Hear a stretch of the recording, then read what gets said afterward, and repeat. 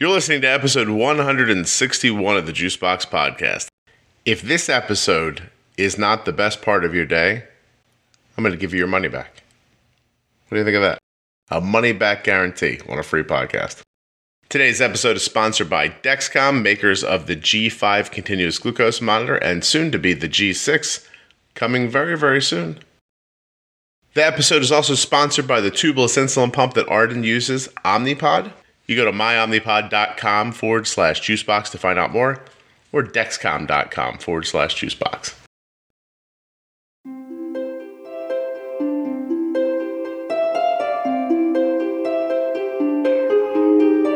Today's episode is really very different. Justin is the husband of Mandy. Mandy has type 1 diabetes. Justin doesn't. But Justin helps with Mandy's type 1. He's sort of like a caregiver, but not for a child. It's very interesting. If you're the parent of a kid with type 1, I think you're going to love the similarities and the lessons that Justin's been taking. If you're an adult who lives with type 1, it might be really interesting for you to hear about what it's like for someone who doesn't have type 1 to be this involved. Listen, I like all the episodes, that's why I put them on, but this one's got a really sort of different perspective, and I think you're going to quite enjoy it. Please don't forget that nothing you hear on the Juicebox Podcast should be considered advice, medical or otherwise. Always consult a physician before being bold with insulin.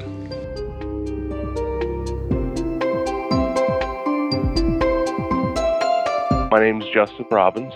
I am married to a type 1 diabetic. We are both in our early 30s. She was diagnosed when she was 14 years old, April 2000.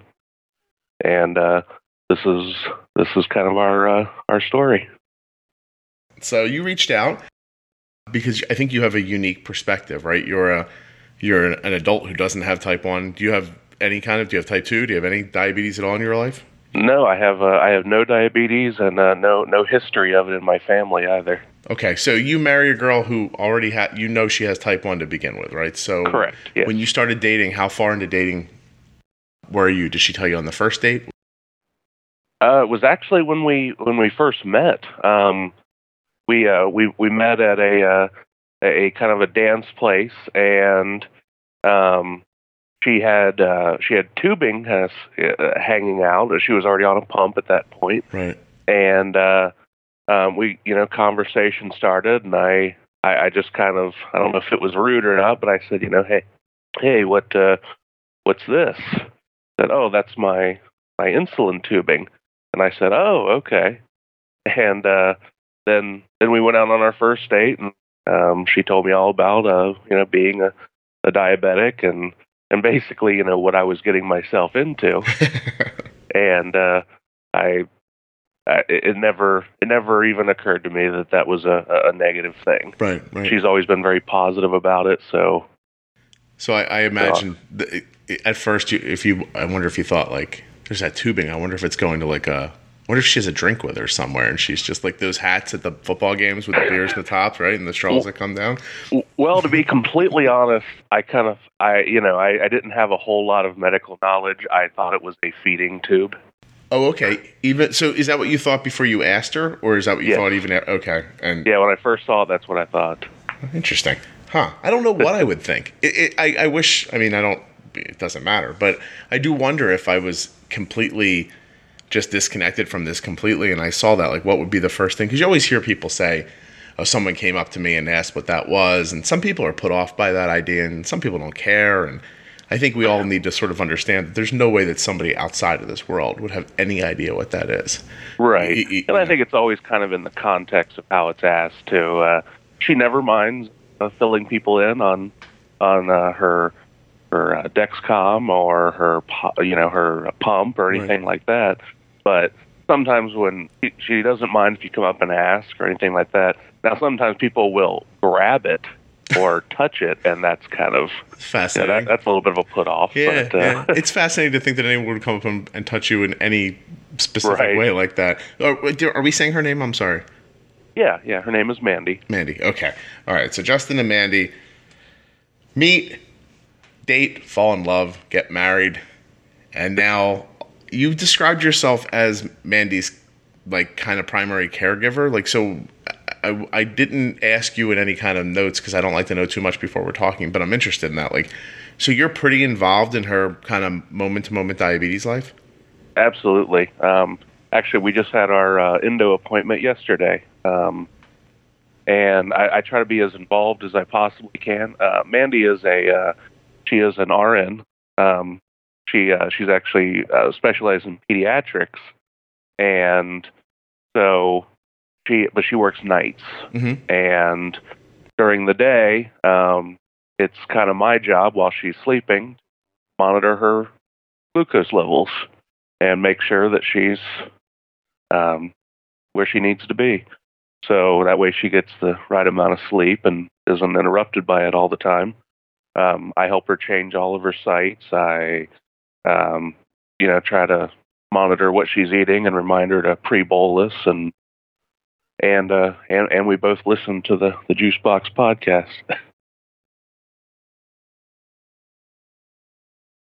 Is this something how did that happen, right? Like when you guys meet, the first time you really feel like you have connection with her diabetes and you're involved in it, does she ask you? Do you offer? Does it happen naturally? Does she say, hey, I'm struggling with this, I need help? Do you just, there's got to be a pathway into that. Like you didn't just look at her one day and say, hey, I could handle a lot of this for you. So like you know what I mean? So how did it start? No, it was actually while we were dating. A while after dating, we decided to move in with each other. It became on a day-to-day basis. It was something she was going to have to deal with, and I knew how involved she was with it. Although not always taking the best care of herself, she was always very involved in it with others. Like she, even when we first started dating, every summer she always dedicated time to go to a diabetes camp that she had went to when she was a kid that helped her out a lot. And I knew how involved she was, and I knew that it would be important that if I was going to continue on with this girl, that I become involved too. It was almost kind of saddening one time when I had went with her to one of the diabetes camps, and they were actually they had lost a previous camper that was my wife's age, like the year before, to a diabetes-related death. At the camp? Well, they didn't die at the camp, but a person you knew through there. Okay. Yeah, they had met every year, and then the following year when I went with my wife, that person just wasn't there. Yeah. Did that scare you or her more, do you think? Me, I think. Yeah. Because, I care a lot about her, and I just could not imagine that happening to her. And I kind of decided at that moment that it never would, that I would see to it that, her stuff was managed and that was never going to happen. So Mandy's probably, I'm guessing, a caregiver at heart because she's a nurse. That'd be a tough job to do if you didn't have that feeling. And you described her as absolutely taking better care of other people than herself, which I think happens to a lot of people who feel that way. My question is, were you a caregiver at heart before you met Mandy, before you had an experience where someone passed away, or is this something that just got bigger for you, or did it transform you at that moment? No, it definitely transformed me. No, I can't say I was a caregiver. Yeah. I come from a family of people in medical, but I was never myself. So no, and since I've always been, quote unquote, healthy, I guess, never had to at least deal with any kind of illness disease going on. Yeah. Right. That I just wasn't, it was very new to me, but no, I knew at that moment that I wanted to help her out in any way I possibly could. Okay. And was this prior to your actual marriage or after? Oh, this was prior to. That's why you were dating. Okay. Well, I don't find that in any way surprising. It does really hit you like that, or it hits some people like that. Now, the part that I'm surprised by, or interested in, I guess, is that I know a lot of people who are adults who have type 1 diabetes who don't let other people, even very close loved ones, into their management at all.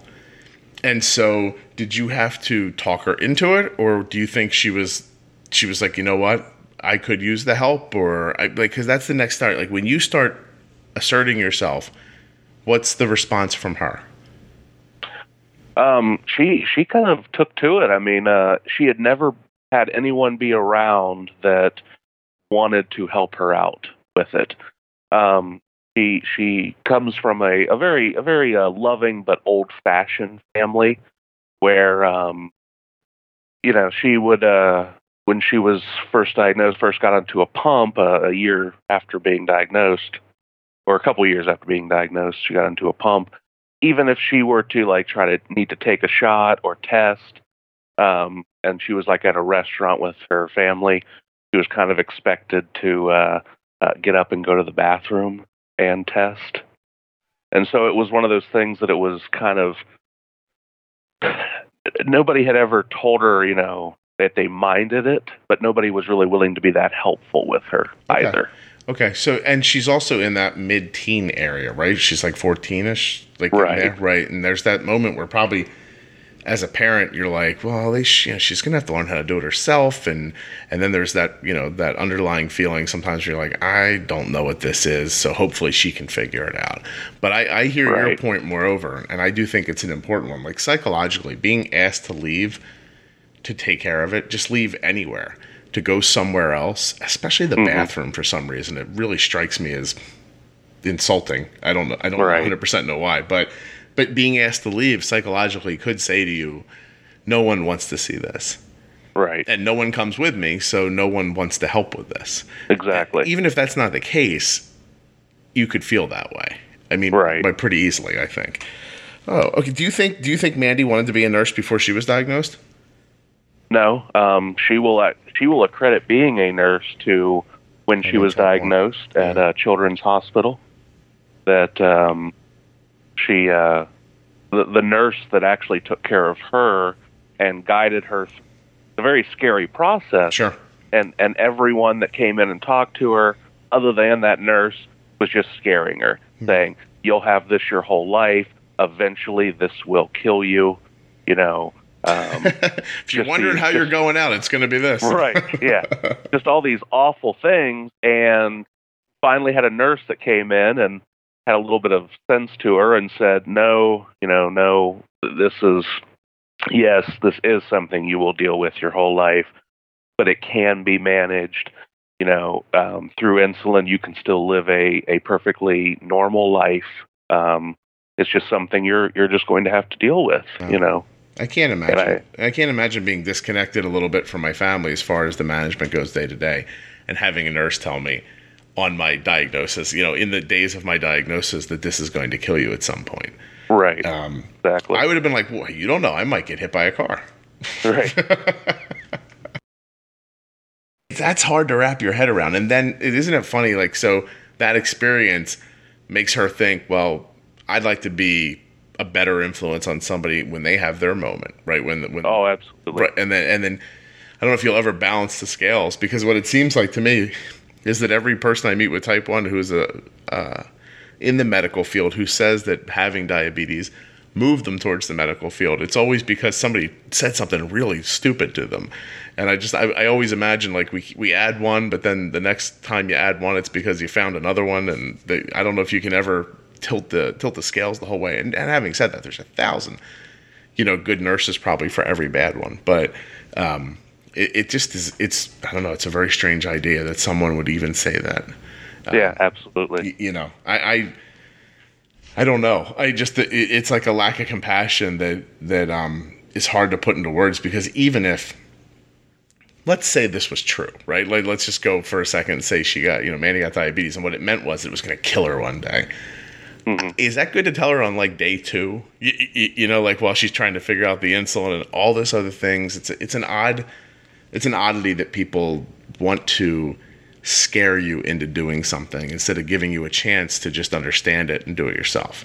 Right. Yeah, exactly. That really sucks, actually. Okay, so now this is so okay, because I've never met somebody who's managed somebody's diabetes like with like because she's sleeping, right? So you're actually taking care of. So let's go through that for a second. I imagine if she's sleeping, you're taking care of it, and you did say she has a pump. Is she have a glucose monitor? Or are you testing her while she's sleeping? No, she has a glucose monitor. Okay. The one good thing about us is we've always been kind of with the, I guess, cutting edge. If it's she does her research all the time. She's all the time telling you about things before they hit the market. Always, whether insurance would help us pay for it, and I'm more than happy to sit on the phone with them and just argue with them all day long, or get them whatever paperwork it is they say they require from day to day. But whether it be that or pay for it out of pocket, we've always been good about keeping her in the best pumps and the sensors. We've been through just about every type of pump there is, right. Literally, and we've been through both types of sensors, but Dexcom just works out best for us. That's the one that you landed on. How about the pump? What kind of pump does she like? She is on a T-Slim. T-Slim. Ooh, which people like the fancy screen. We love the T-Slim. The only problem is we cannot find any endocrinologists that have the software that can hook up to it. Oh.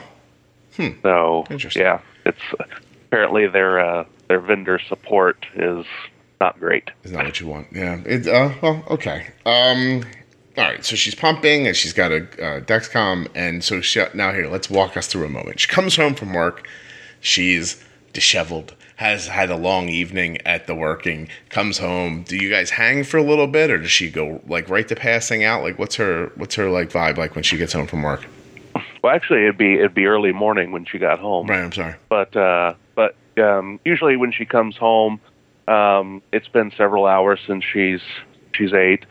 So a lot of times either she'll have some sort of snack, which I always beg and plead her, please don't let it be cereal, because if it is, my job throughout the morning and even early afternoon is going to be hell. But really try to make her some kind of fairly low carb breakfast. Right. We're not low carb people, but right before she's going to lay down, I don't want to load her up with pancakes and toast and syrup. Yeah, and it's funny because it's the morning, but really it's the evening for you. So right. What most people would think of is at 10 o'clock at night when I need a snack before I'm going to go to bed, or at 8 o'clock after dinner, something like that. If I start adding all this conglomeration of carbs, all it really does, even if you handle it really, really well, like Justin, even if you're just sort of like a ninja with your bolus there, then you still have the opportunity for like a crazy low later, or a high that creeps up on you, or something like that, or just missing. Mm-hmm. And now she's sleeping, and wow, this is interesting. So you give her something to eat. You allow her to eat something that won't mess up your night or your day.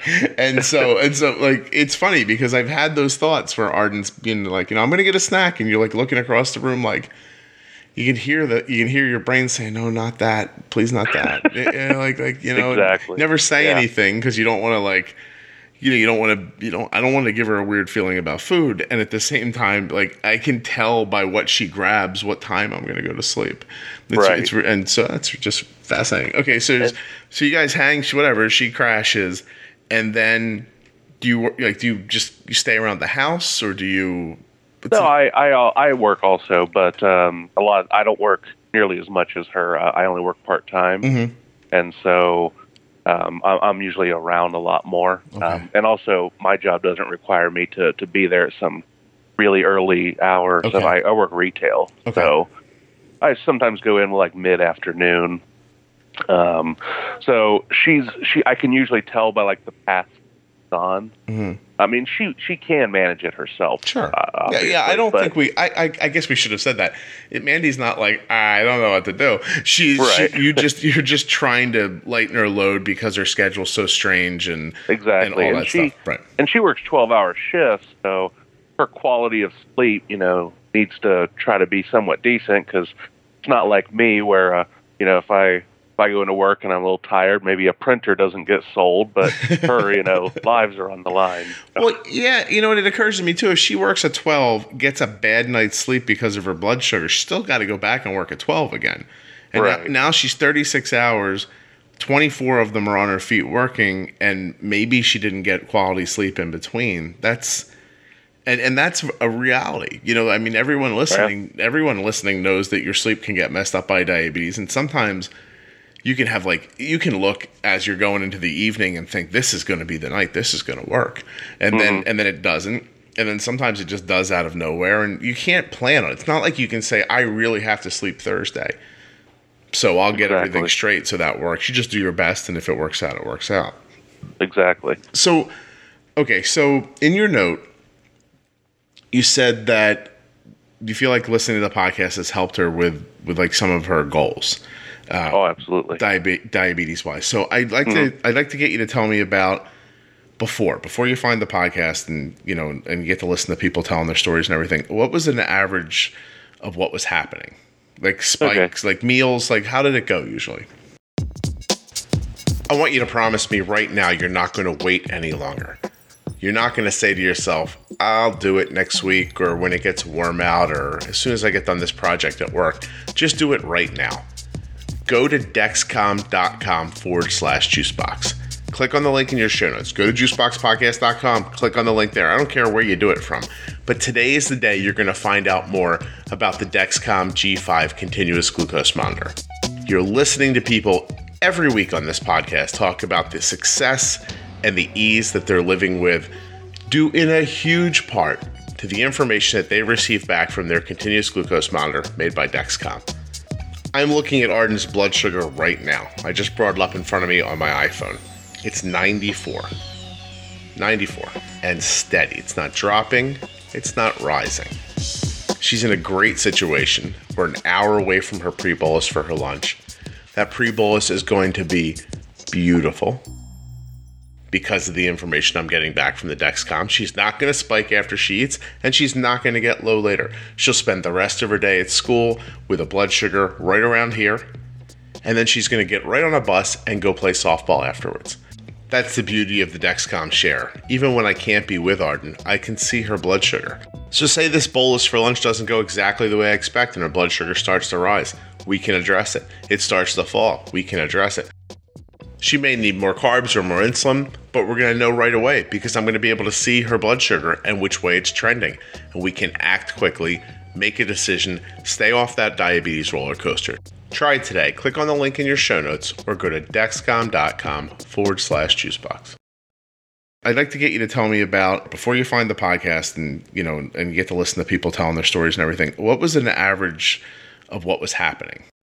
So let me just start off by saying, I feel now that I know what I know, I feel kind of ashamed that we allowed what was happening to go on for so long. So prior to listening to your podcast, and it was, I won't say it's of anybody's fault. We just kind of, I don't know, didn't quite understand the principles of it. So we've had the Dexcom for a while, and we had her parameters set just ridiculously high. Okay. And it was for the reason of she didn't want to hear the beeps while she slept. Right.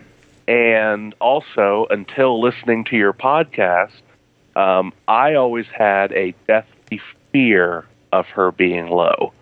Like, everything I would read, all these articles, oh, well, they went low during their sleep and just never woke up. Right. And, because bad news travels fast, they always you always read those articles, but you don't read anything about, like, the nasty side effects of having high blood sugar all the time. Hard to talk about. Yeah. People are not excited to talk about problems that can come up later. Right. Yeah. So we always erred on the side of just letting her be high, because she can handle being high a lot better than she can handle being low. When she starts to get around low, just even like the mid to low 80s, like, she'll say something to me. Right. Whereas she can ride a 200 or 250 all day and never say a word. Right. And that's awful. But we had her parameters set at where it wouldn't even alarm at a high until like 240. Okay. And that was just for her sleeping. Like I knew she had to eat, so I knew she'd go up a little bit, and and it even got to the point where, like, before I would leave for work, if she was like, I kind of had like a rule of thumb in my head that if she was 180 or a little below, I'd just leave her. Like, I wouldn't give her any insulin, because I know that with her basal, she would drop a little bit, and I would be afraid to put her towards closer to 120, because I didn't want her to dip low, because she would immediately die. and that was your kind feeling. of like the mindset. Yeah. So blood sugar's going to hit 70, and then I'm going to be out looking for another dating situation. Yeah. Well, we had a scary incident one time after she had a surgery, and she wasn't able to really eat very much, and she was very weak afterwards. Yeah. And she had told me to go to work. I had already been monitoring her for several days, but then her blood sugar got low. She didn't really feel it because of all the drugs in her. Mm-hmm. And then she just kind of went down, and like my phone went off, because I get alerts about her from her Dexcom. Right, with the shit. And it had her at like 45. Right. And she wasn't picking up the phone. And it just totally freaked me out. I jumped in my truck and left black marks all through the parking lot as I got home, like at a chase scene from a movie. and ever since then, like, it just scared me. So I never would be bold with insulin. Yeah. I would always let her be high, and so her A1Cs were reflecting that. It's funny too, because the fear is so real, because what you're describing is a unique situation that doesn't exist in most of your days. She had a surgery. She was medicated, like all this stuff. But you see this 145 blood sugar that then causes you to, for the rest of the year, accept like 180 or 250 or something like that, because I don't want to be 45 again. It's interesting. Well, I just want to stop you for a split second and go back and say, I heard in your voice, when you said ashamed, you said, I feel ashamed. I know that you shouldn't be, right? Like, like you don't have if you didn't have the tools, how would you know? You know, and then you lay the fear on top of it. Then you lay the reality that someone who's passed away on top of it. And, and it's someone you love, and it's hard to make that decision. Like, I don't want to trade, today for tomorrow, but I guess I'm going to. And and that's not an easy decision to make. And at the same time, it's the decision that a lot of people end up making. And the thing that broke my heart and caused me to want to do this, because when you said, she was at 180 and I wouldn't correct, like, in my mind, I think, wow, there's 100 points to take off there. And even when I see my daughter at, like, that's why our high threshold's at 130. And as soon as Arden gets some more body mass, I'm going to move it to 120. As soon as but when I see 130, I'm like, okay, insulin. It's not a lot, you know what I mean? But it's going to be some. And then we take care of it, like later. This morning is a good example. Like, Arden gets up and she's just stuck at 140. I'm telling you, Justin's stuck. like that. I got up. I was like, okay, give her some insulin. Doesn't move. Get her downstairs. Give her some insulin. Doesn't move. Send her to school. She's 145 on the Dexcom, and I'm like, you have to test. I'm like, something's wrong. Like, I thought for sure. I was pretty sure she was going to test and be way higher than that, like the CGM was off or something. Because usually when you get that really steady number that you can't affect, it's wrong, right? But instead, she tested and she was 141. I'm like, oh, this is really just a blood sugar that's stuck. So we cranked up her basal rate for a half an hour, and now she's 102. But it's going to be it's 50 minutes until I have to pre-bolus for her lunch, and another 20 minutes after that before she's eating. So I just texted her while you and I were talking like 10 minutes ago, and we decreased her basal rate by 40% for an hour. Because now I'm hoping to catch it right where it's at right now at 102 and just let it sit there. I don't want it to get much lower so that I can pre-bolus the way I want to. Right. But No one says that stuff to you when you're diagnosed. My God, Mandy's being told, "Hey, you're going to die." So but no one's telling you that. No one explains how the insulin works. No one understands. I was watching someone online last night speak about this poor kid's graph is just all over the place, and I reached out and I said, "Look, you don't know me, but if you call me, we can fix this in 10 minutes," and I genuinely mean that, like. 10 minutes of talking and we could fix this. And I don't know why. I mean, everybody's not my problem. You know what I mean? But this one got me. It just really kind of broke my heart. And it's crazy to think that this person's having this stress and this anxiety and this shame that you're talking about and all these other terrible things because someone didn't sit with them for 10 minutes and explain, hey, this is a tug of war between the insulin and the carbs, and you're just trying to keep either side from winning. And here's how that works, and here's how you do that. And I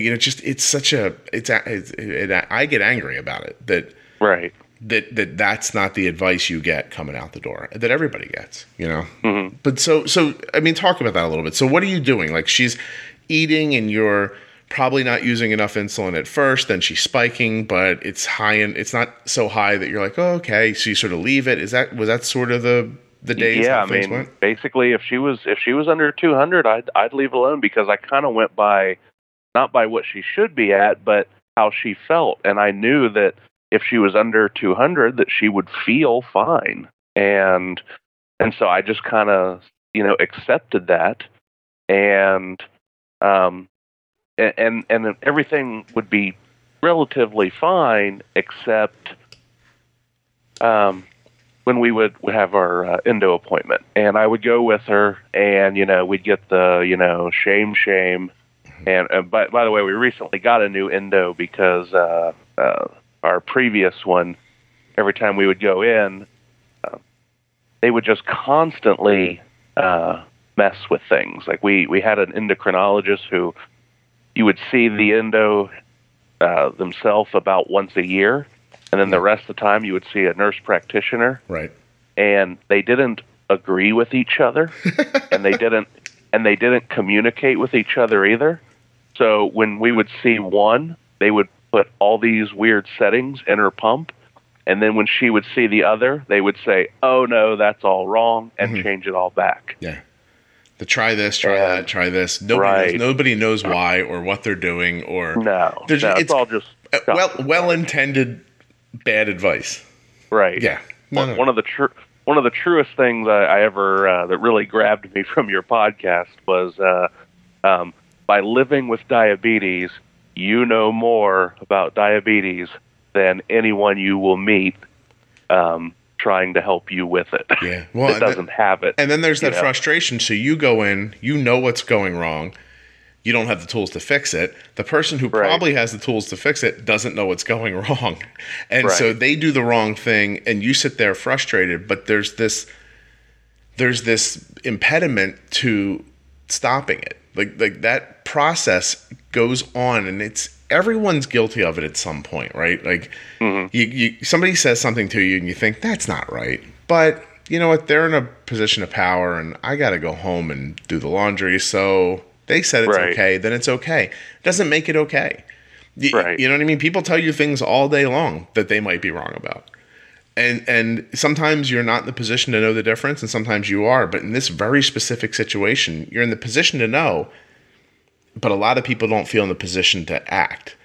And that's something I used to talk about a lot more, that idea that you're raised not to question doctors and police officers and teachers. There's certain people in positions of power that you just assume know more about these things than you do.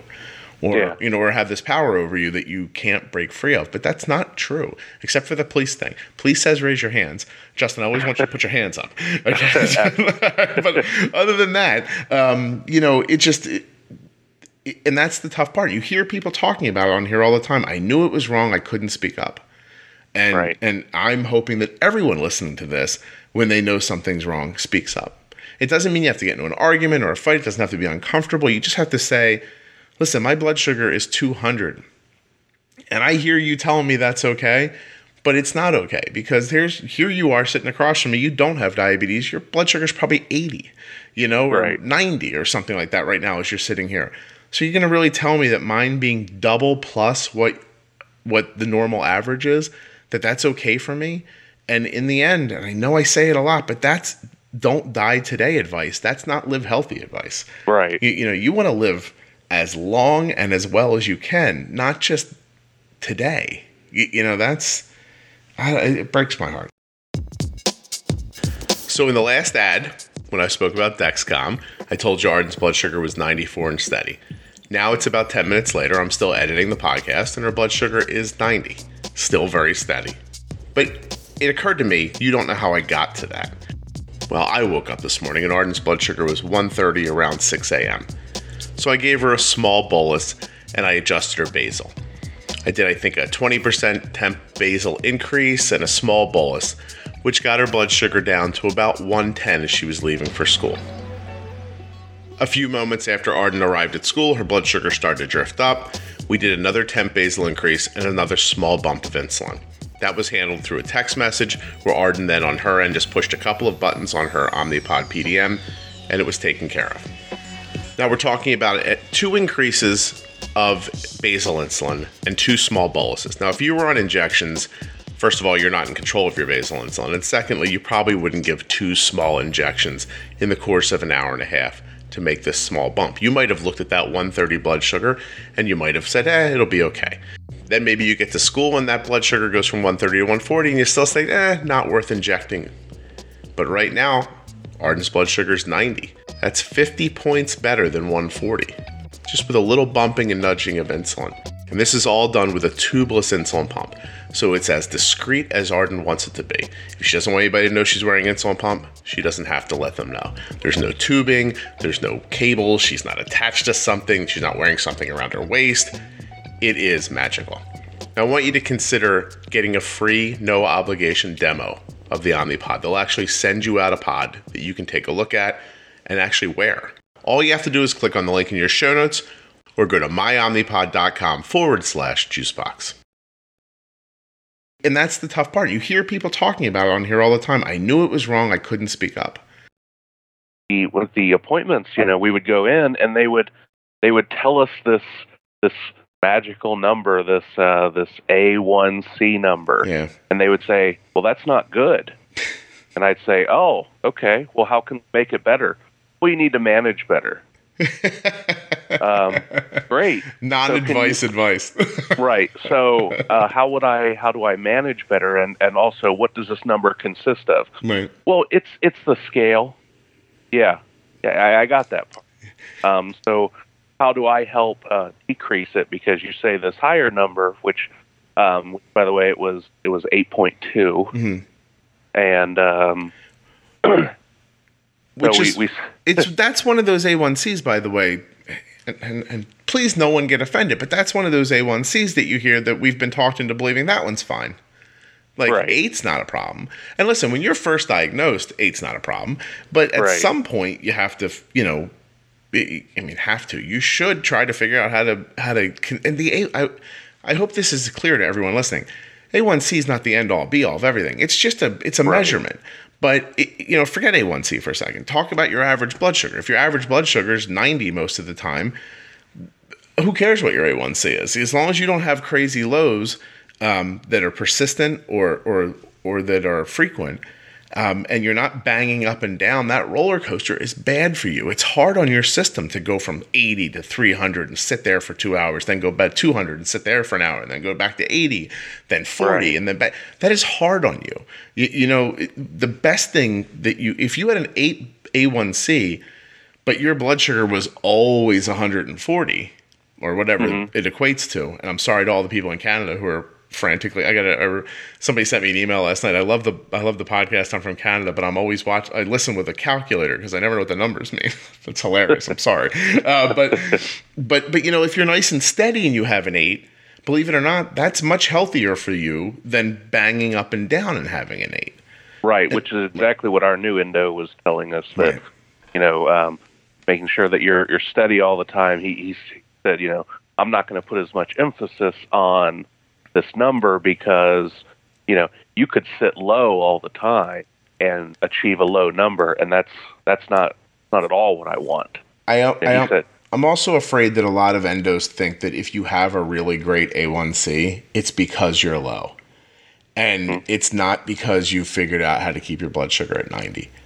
But what I always maintain, and what you're probably learning now is, and it's not a bad idea, if you can find a way to stay steady at 150, then you just take everything that you learned and just, God, I know this sounds so overly simplified for people who are struggling with it, but you just take what all you've learned and you just move it down to 90. And that's not hard to do. It's the idea of you don't let the spike happen. If you don't let the spike happen, then you never get to 150. 150 in my house is, Jesus, we've messed up. And in a lot of people's homes, 150 to them is like, woo, this is working. You know? And so, because people say, oh, well, when I keep it at 100, I get low later. But we don't, because our insulin's timed out better. And that's the real goal, Justin, is that the timing is, I find myself walking around my house thinking of different ways to say things on the podcast sometimes. Happened to me last night, but I still think that one of the best ways to think about it is it's a tug of war. There's a flag in the middle of the rope. The carbs are on one side. The insulin's on the other side. You can't let someone pull first. If they pull first, they're going to have an unfair advantage for the rest of the fight. You need both to pull at the same time. You need them to both stop pulling at the same time. And then the rope never moves. It's all about the timing and the amount of the insulin.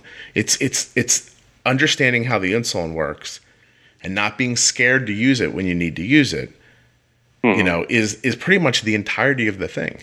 You know, and of course, not part of the advertising, but the Dexcom, the CGM makes that much easier. You know, there's no doubt about that. Oh, the CGM is by far my favorite thing we've ever purchased for diabetes. I mean, it's been such a life changer.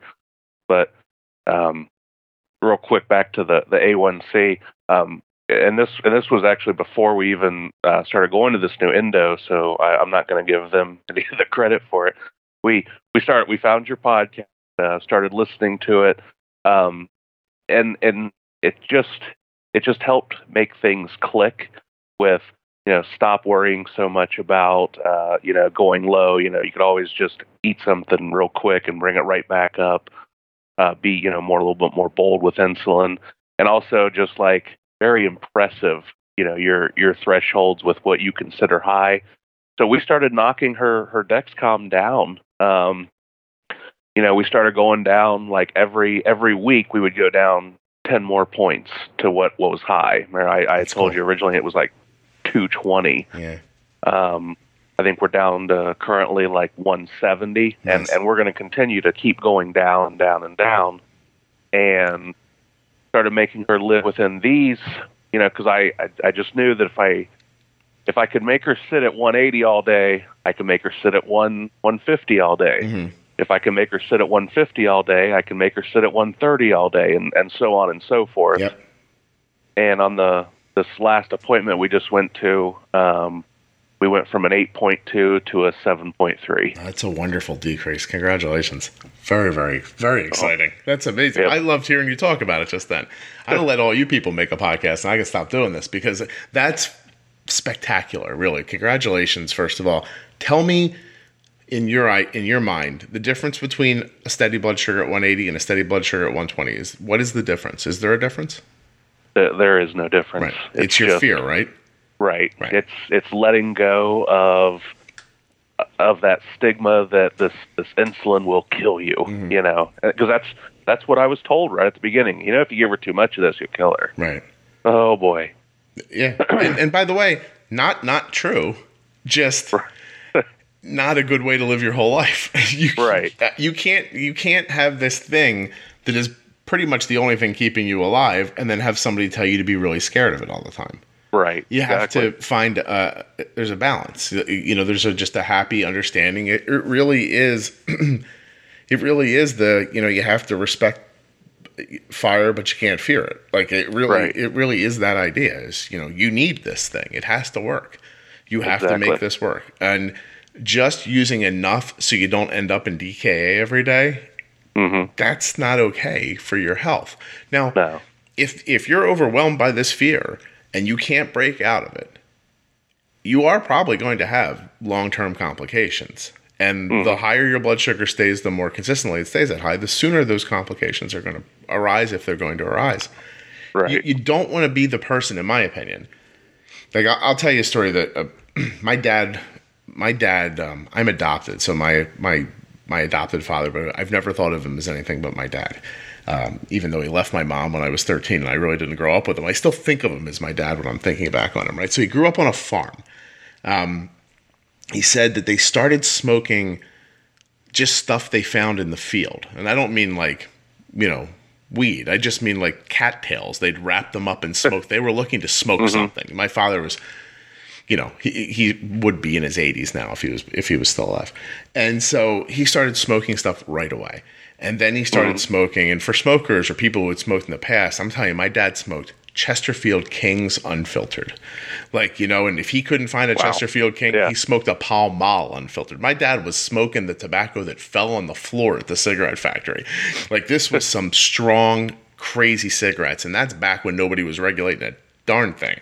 And so he smoked and smoked and smoked and smoked. And my dad smoked 2 and 3 packs of cigarettes a day. And so he'd light one with the other one. My dad would smoke coming out of the shower. I'm going to die one day from the smoking my dad did. It's probably lucky he left my mom. It might have saved my life. And so I'm talking about a lot of smoke, okay? Never had any health issues from it. Never. In his 30s, in his 40s, in his 50s. Never, ever, ever. And then one day my dad says, he's got congestive heart failure. Well, that's from the smoking. But if you would have talked to my dad up until the day someone told him he had congestive heart failure, he would have told you he was the lucky one. He was the special guy who smoking didn't affect. Because that's what he thought. That was what the beauty of being human allowed my dad to think about cigarettes. It's not going to be me. I'm not the one. I'm better, stronger, faster, different. We all think we're different. We're not all really that different. So you can't sit here with diabetes today at 25 and say to yourself, well, I'm just going to leave my blood sugar at 200 all the time because it's safe and I won't die today, because this stuff it's just scientifically, it's going to catch up to you at some point. Right. And not only that, forget that, the scary stuff. You're altered when your blood sugar's not in range. You're shorter tempered maybe, or easily confused, or like there's a bazillion things it could do. And I know you could say, well, that happens when I'm low too, but you can fix a low quickly. You can't fix a high quickly. I know exactly what you mean. I can. It's funny, and she'll chuckle when she hears this, but I can tell a huge difference in her irritability with now that she's not as high all the time. I don't upset her as easily, or she doesn't get aggravated by such small little consequential things. Right. When she's not high all the time, and I can't. There's no way that those two things weren't correlating, because sometimes you just be mad that the batteries were old in the remote. Well, Mandy, let me just say, if you're listening, I don't agree with Justin at all. I think you're perfect. This guy's obviously a problem. And so, no, I do know exactly what you mean. And it's not your fault. Like, if your blood sugar is 200 and you're snippy, it's not your fault. This is not the... it's just like if you think back to old cars, and if you make your carburetor too rich, the motor's not supposed to run with that much gas coming through. And so it chugs and it chops and it coughs because it's not balanced right. And just because your body gets accustomed to it and you don't feel that you're high anymore, it doesn't mean that the bad parts of being high aren't still happening internally. And I don't know that enough people even understand that. Right. And then when you stop and really look at what I was able to figure out, and what now you've been able to figure out, and other people too. I got some great notes this morning from people that are really fantastic. But if you can keep your blood sugar steady anywhere, you can keep it steady anywhere. And then you get into that very childish thing that I really genuinely believe with diabetes, is that you sort of get what you expect. Right. If you expect 100, I think you can get 100. Once you understand the balancing and the timing of the insulin, you can get 100 without being low later. once you've once you've realized you might get low once this week, and you just say to yourself, "I'll take care of it." Right. Everything gets better. Exactly. So it's kind of funny you bring up the whole car carburetor thing, because that's actually what I do as a hobby, is I rebuild old cars. Oh, no kidding. And so that we were talking earlier about what got you interested in her diabetes.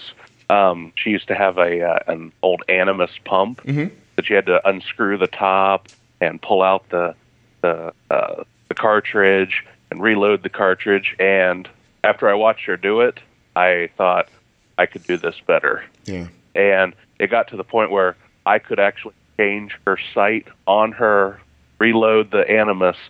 And I mean, like, it was like from a movie with a gun scene, where like he can disassemble it and reassemble it blindfolded. Right. And it was my involvement with that pump that I think really kind of showed her that, wow, this guy's really, he's really into this. So, and since he can't seem to keep batteries in the remote correctly, we're gonna have to let him do something. So right, exactly. So so you're pretty much into this right now. This process of moving her A1C down and getting bolder and things like that. Absolutely. Yeah. Do you see? Is it possible that once the up and down stops, this is going to be interesting for you, Justin, that once you stop chasing blood sugars and she's stable more frequently, it's going to require less of your intervention. Right. Will you lose a little bit of who you are, do you think? Or do you think are there things in your mind that you think Justin would like to get back to some of this stuff that he doesn't do anymore because of this? Because I feel like I can't wait to not be as involved. You know what I mean? But I'm wondering how you feel. I mean, yeah. I've always kind of I've always been independent and did my own thing regardless. But she's always been my number one priority. Yeah. And even when I go to work, if I see like her blood sugar kind of creeping up, I always wish there was a way I could like bolus her from my phone without her even knowing. Remotely. I have those thoughts, Justin. Yeah. But like I hate to call her and wake her up, but if I see her blood sugar creeping up, I will call her and wake her up. So yeah, it would be nice to not be as as much of a godsend as the Dexcom is. It would be nice to not try to look down at my phone every 15 seconds. I probably look like a teenage girl at work, where I'm just like checking my phone, like mid conversation. I will like look at my phone. People are like, really? Like, I'm not checking for text messages, like. Well, this is important. I believe that'll go away for you as things get better. Because I say it on here all the time, I 100% don't believe that people leave me. I never look at my phone. I am if I'm not being told that Arden's blood sugar is outside of a 70 and 130 range, I don't look. When she's at school, I'll look maybe about 45 minutes before she's supposed to eat to see if I have to do any like little bump around with food or insulin to get ready for the pre-bolus. But other than that, I never, ever, ever look at the CGM. So, and I think that will come eventually, because you'll just trust it. You'll just trust that if it's in this range, it's not the CGM. Like, take the data aside, right? After you go through these processes enough times, you will get what you expect, and you will expect the right thing. It won't be guessing anymore. It'll be, I know where your blood sugar is. I think I was recording one of these the other day, and I said to a person, so as we got on, I'm like, I just did this and this and this, and by the time you and I get off, her blood sugar is going to be, and I picked a number. And I never looked at the CGM again. And when we got off the podcast, the person said, oh, what's Arden's blood sugar? And I was off by 2 points. 2. And I was moving a higher blood sugar down, and I still knew where it was going to go. And that's not, I want to be completely clear to everybody listening, that's not me. I'm not special. I don't know something you don't know. I've just been through it enough times that I know if we take A, B, and C and put them together, it's going to equal 102 blood sugar.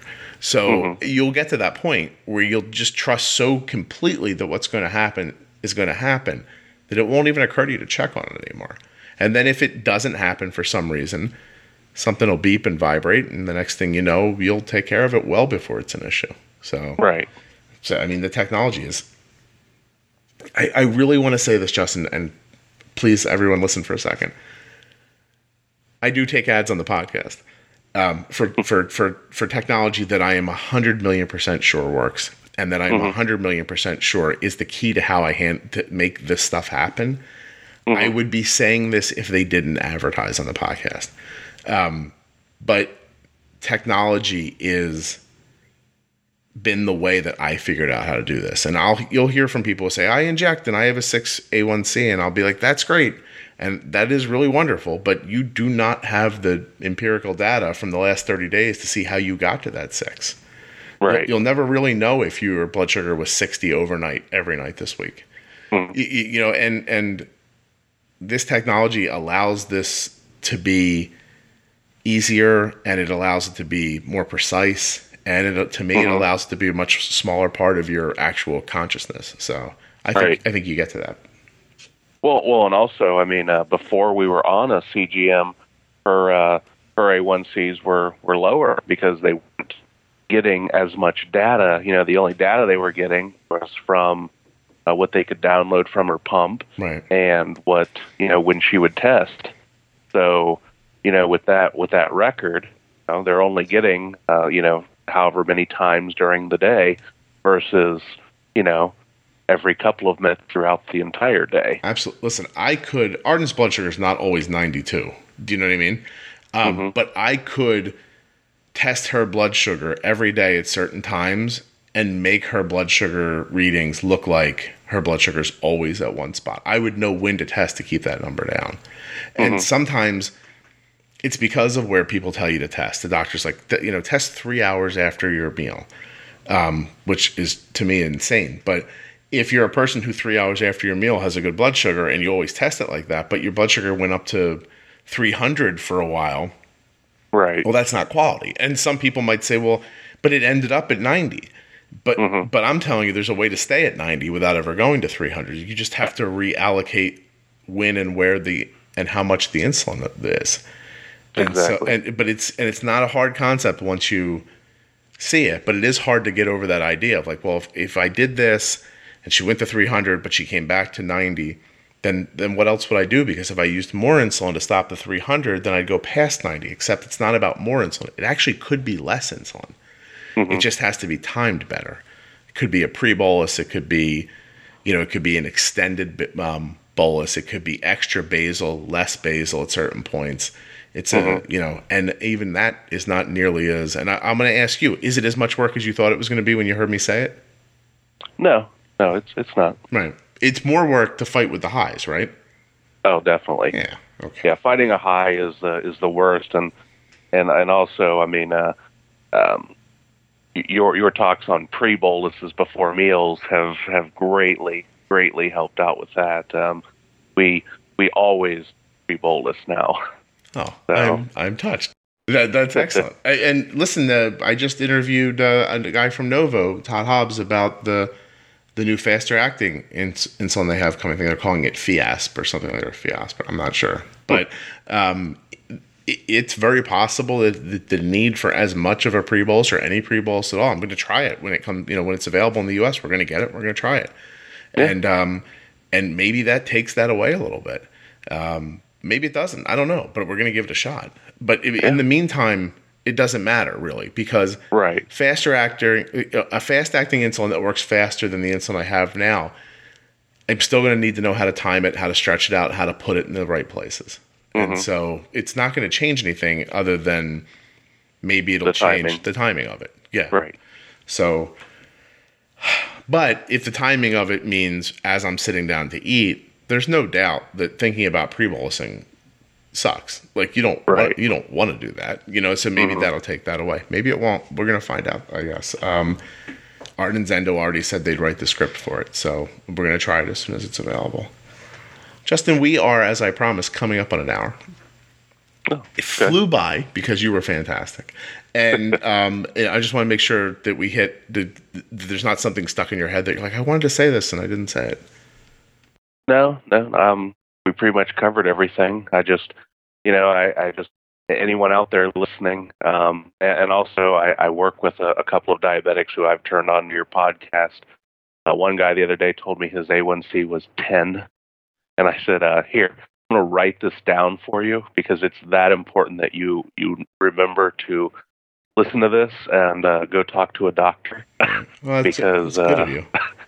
You know, I tough. want you to experience the same things we have. But, you know, anyone listening, just it's great advice. I mean, we've dropped, to 7.3 from 8.2 in a matter of 3 months. Just becoming more bold with insulin. I mean, it really is that simple. Just stop overthinking it so much. That's pretty much it. It's interesting how simple the advice is. And of course, Justin, nothing you hear on the Juicebox podcast should be considered advice, medical or otherwise. Always consult a physician before making changes to your healthcare plan. But at the same time, I appreciate what you're saying very much. And I'm going to tell you right now, it is much simpler than it seems. And it's tough because when you're in the throes of it, nothing seems more difficult. You know? Right. But then you get the right tools, and then you realize it's not so bad. Right tool, right job. Right job, Absolutely. right tool. What's the saying? I forget. Right tool, right job. You can't wallpaper with a hammer. Right. So once you've got the right stuff, then you're onto it. It still sucks. It's still diabetes, but it's way easier. And I appreciate you sharing it. Next time, don't write it down. Just take his phone and subscribe right to it. I appreciate it. Anyone, by the way, listening should just grab other people's phones and subscribe to the podcast with it. I would greatly appreciate this.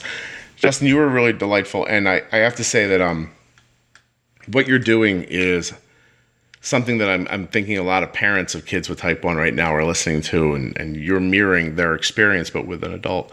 And they know how much effort it is to love and care about somebody that much. And I also want to say to Mandy that I think it's really kind of remarkable that she's able to be that free and open with her diabetes in a way that I don't think a lot of people could be, and it's leading to good things for her, which is, I think, a lesson inside of the story, to be perfectly honest. Just one last thing about the openness. We actually both have matching blue ribbon tattoos with the little blood drop on them for diabetes. So it always grabs people's attention, and we always, we're always very open to explaining what a big part of it is for our life. And she, by being a nurse, she's a natural caregiver, so she always wants to help others. Yeah, so she definitely wanted her story shared as well. That's cool. Well, the advocacy part is so important, just to tell other people about it. And by the way, by the time this comes out, it'll probably be long past, but I'm going to see samples of the Bold with Insulin t-shirts I'm having made. So this week, so they'll be out in a week or so. I'm hoping maybe 2 weeks I'll be able to start just getting them to people, selling them and getting them to people. But I couldn't believe I made this little graphic, and somebody was like, "That'd make a great t-shirt." I was like, "Do you think so?" And then 100 people were like, "Yes." And I was like, "That sounds like I should make t-shirts." So we're gonna do it, and we'll have to figure out the logistics of it later, Justin, because I'm not a mailing house, so I'm not 100% sure how to do all this, but I'm gonna figure it out and get one to anybody who wants them. But I think you'll think they're pretty cool when you say them. So. Yeah, absolutely. I mean, I really do appreciate you being interested in coming on and taking out time and doing this. And please give Mandy a hug for me and say hi to her. I will, and I really appreciate you having me on as well. No, please.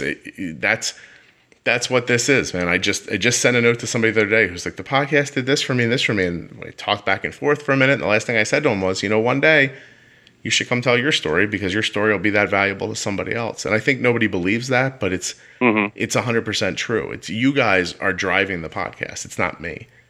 I've never, besides, companies, I think I'm doing the Omnipod CEO. I think she and I are talking next week. Besides companies, and it's sometimes famous people and stuff like that, everyone you hear on this podcast reaches out to me. I don't reach out to them. So you guys are perpetuating your own care in a really interesting way. All I do is answer the email and say, that'd be great. And then we do what you and I just did. I have almost the smallest part in this. We probably mentioned your podcast to probably several dozen people about 2 months ago, maybe a month and a half ago. We were at a diabetes conference in Orlando, and there was a lot of newly diagnosed diabetics there, and we kind of hinted around with, well, it's important to get a good endo, it's important to be good with insulin, and yeah, pump's important and everything, but you're going to want to listen to this guy because he just explains it better. Oh, I appreciate it. That is my only superpower. Yeah. I explain better. Can you imagine? In the Justice League, that's my power. Hey, you might keep them getting into a lot of the trouble that they started out in.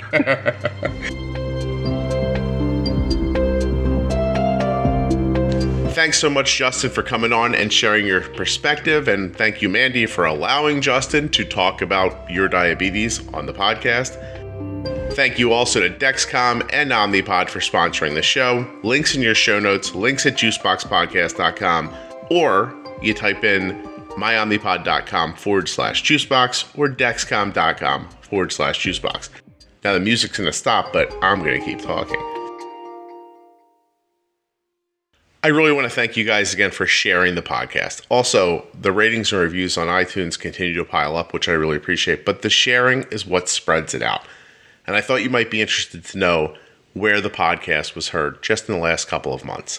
So I'm going to list off some countries: US and Canada, United Kingdom, Australia, Spain, Ireland, Sweden, Germany, Switzerland, Portugal, Norway, France, the Netherlands, China, Japan, United Arab Emirates, Denmark, Iran, South Africa, Austria, New Zealand, India, Singapore, Mexico, Lebanon, the Ukraine, Saudi Arabia, Italy, Greece, Argentina, Kuwait, Israel, Indonesia, Belgium, Egypt, Russia, Peru, Aruba, Romania, Bangladesh, the Philippines, Pakistan, Turkey, Puerto Rico, Korea, Costa Rica, Poland, Guatemala, Croatia, the Cayman Islands, Bulgaria, Europe, the Czech Republic, Kenya, Qatar, the Dominican Republic, Serbia, Vietnam, Belarus, Panama, Zimbabwe, Iceland, Slovenia, Georgia, Slovakia, Armenia, Gibraltar, Finland, and Oman. So the next time you feel like you're alone, just remember that there are people all over this planet listening to this podcast just like you, living with type 1 diabetes.